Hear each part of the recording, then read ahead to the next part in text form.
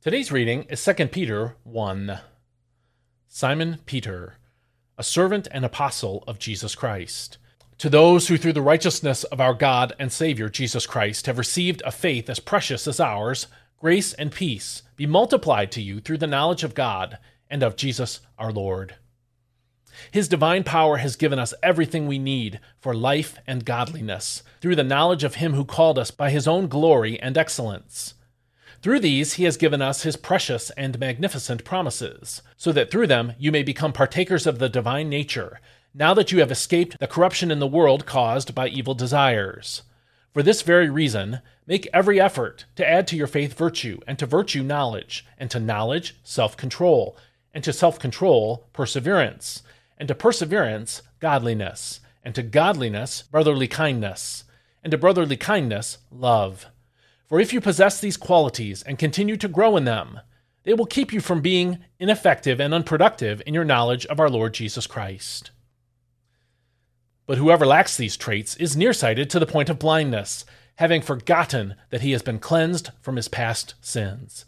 Therefore, brothers, strive to make your calling and election sure, for if you practice these things, you will never stumble. And you will receive a lavish reception into the eternal kingdom of our Lord and Savior, Jesus Christ. Therefore, I will always remind you of these things, even though you know them and are established in the truth you now have. I think it is right to refresh your memory as long as I live in the tent of my body, because I know that this tent will soon be laid aside, as our Lord Jesus Christ has made clear to me. And I will make every effort to ensure that after my departure, you will be able to recall these things at all times. For we did not follow cleverly devised fables when we made known to you the power and coming of our Lord Jesus Christ, but we were eyewitnesses of his majesty. For he received honor and glory from God the Father when the voice came to him from the majestic glory, saying, "This is my beloved Son, in whom I am well pleased." And we ourselves heard this voice from heaven when we were with him on the holy mountain.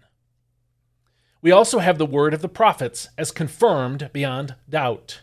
And you will do well to pay attention to it, as to a lamp shining in a dark place, until the day dawns and the morning star rises in your hearts.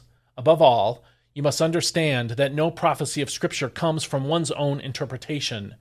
For no such prophecy was ever brought forth by the will of man, but men spoke from God as they were carried along by the Holy Spirit. This is God's Word. 2 Peter chapter 1, verses 3 through 4 is a passage I return to again and again in my own life as a Christian and in my attempts to teach and encourage other believers toward godliness. The passage starts with a bold proclamation. His divine power has given us everything we need for a godly life. That's the words of the NIV. If you believe in Jesus, you can become a godly person. God has provided you with everything you need to become one. And nothing you need is missing. The ability and tools to grow in godliness come supernaturally and spiritually from God himself, because the passage says his divine power has given us these things. But how exactly was it given to us? Verse 3 continues, through our knowledge of him who called us. In other words, it is our knowledge of God that enables us to become godly. This is a reference to our salvation, how we came to know God, for the next phrase says, who called us according to his own glory and goodness. That's verse 4.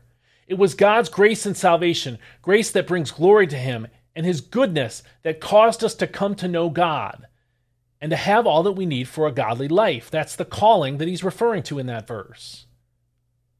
Verse 4 expands on this reality by telling us that God's gracious salvation consists of great and precious promises, and that the result of these promises is that through them you may participate in the divine nature. That's a reference to the new life that God gave us, the regeneration and spiritual life that we now have. His promise to us was that if we believe in Jesus, we will know God, have our sins forgiven, and be given a new nature that desires to become like God in holiness. When we believed in Jesus, these promises were planted into our lives and began to bear fruit that gives us all we need to become godly men and women. Note, though, that we don't just passively and automatically become godly. No, God has given us, through his divine power, everything we need for a godly life through our knowledge of him. That's what the verse says. But when we understand this truth, Peter urges us to put it into work into our lives in verse 5 when he says, "For this very reason, make every effort to add to your faith goodness, and goodness knowledge," and so on. We're to make every effort because of all that God has promised and done for us. The phrase "for this reason" takes us back to all that God has done for us. Because knowing him in salvation means receiving everything he has given to us, everything we need for a godly life, then we should actively build faith and holiness into our lives. We should make every effort to do so. God does some of this for us through the conviction of sin that he gives us in our conscience, through the purging effect of trials and discipline in our lives, through the teaching of his word, and through the sharpening effect of the community of the local church. But as we live out our days as Christians, we must add to our faith all that God commands us to become. Since he has given us everything we need, we can become the people God calls us and commands us to be. So don't lose hope in your struggles against sin. Don't give up believing in the power within you that God put in you through regeneration to become holy within and without. Keep reading God's word. Keep talking through it with godly teachers and mentors, and keep applying it to your life. The seeds of godliness, once planted, will grow if we cultivate them, and that will cause us to be beautiful in holiness in the sight of God. In addition to being declared holy through Christ's blood, the gospel tells us that we can become holy through faith and obedience. So keep striving for holiness and reaching to become the kind of man or woman that God has called us to be. And when you feel yourself backsliding or becoming discouraged, remind yourself of this verse, 2 Peter chapter 1, verses 3 and 4. Memorize it. His divine power has given us everything we need for a godly life through our knowledge of him who called us by his own glory and goodness. Memorize it. Remind yourself of it. Then believe that it is true as you work on growing in Christ. If you found this devotional helpful and you're not reading it or finding it in your email, please go to dailypbj.com/subscribe and subscribe for free, giving me your email address. And every morning this will arrive with a link to the video, a link to the audio, and a transcript of these devotionals. And that will help you build a daily Bible reading habit.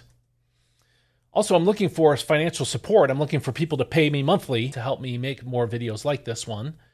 And so if you would consider doing that, please go to dailypbj.com/support and consider the different monthly tiers of support that I offer there.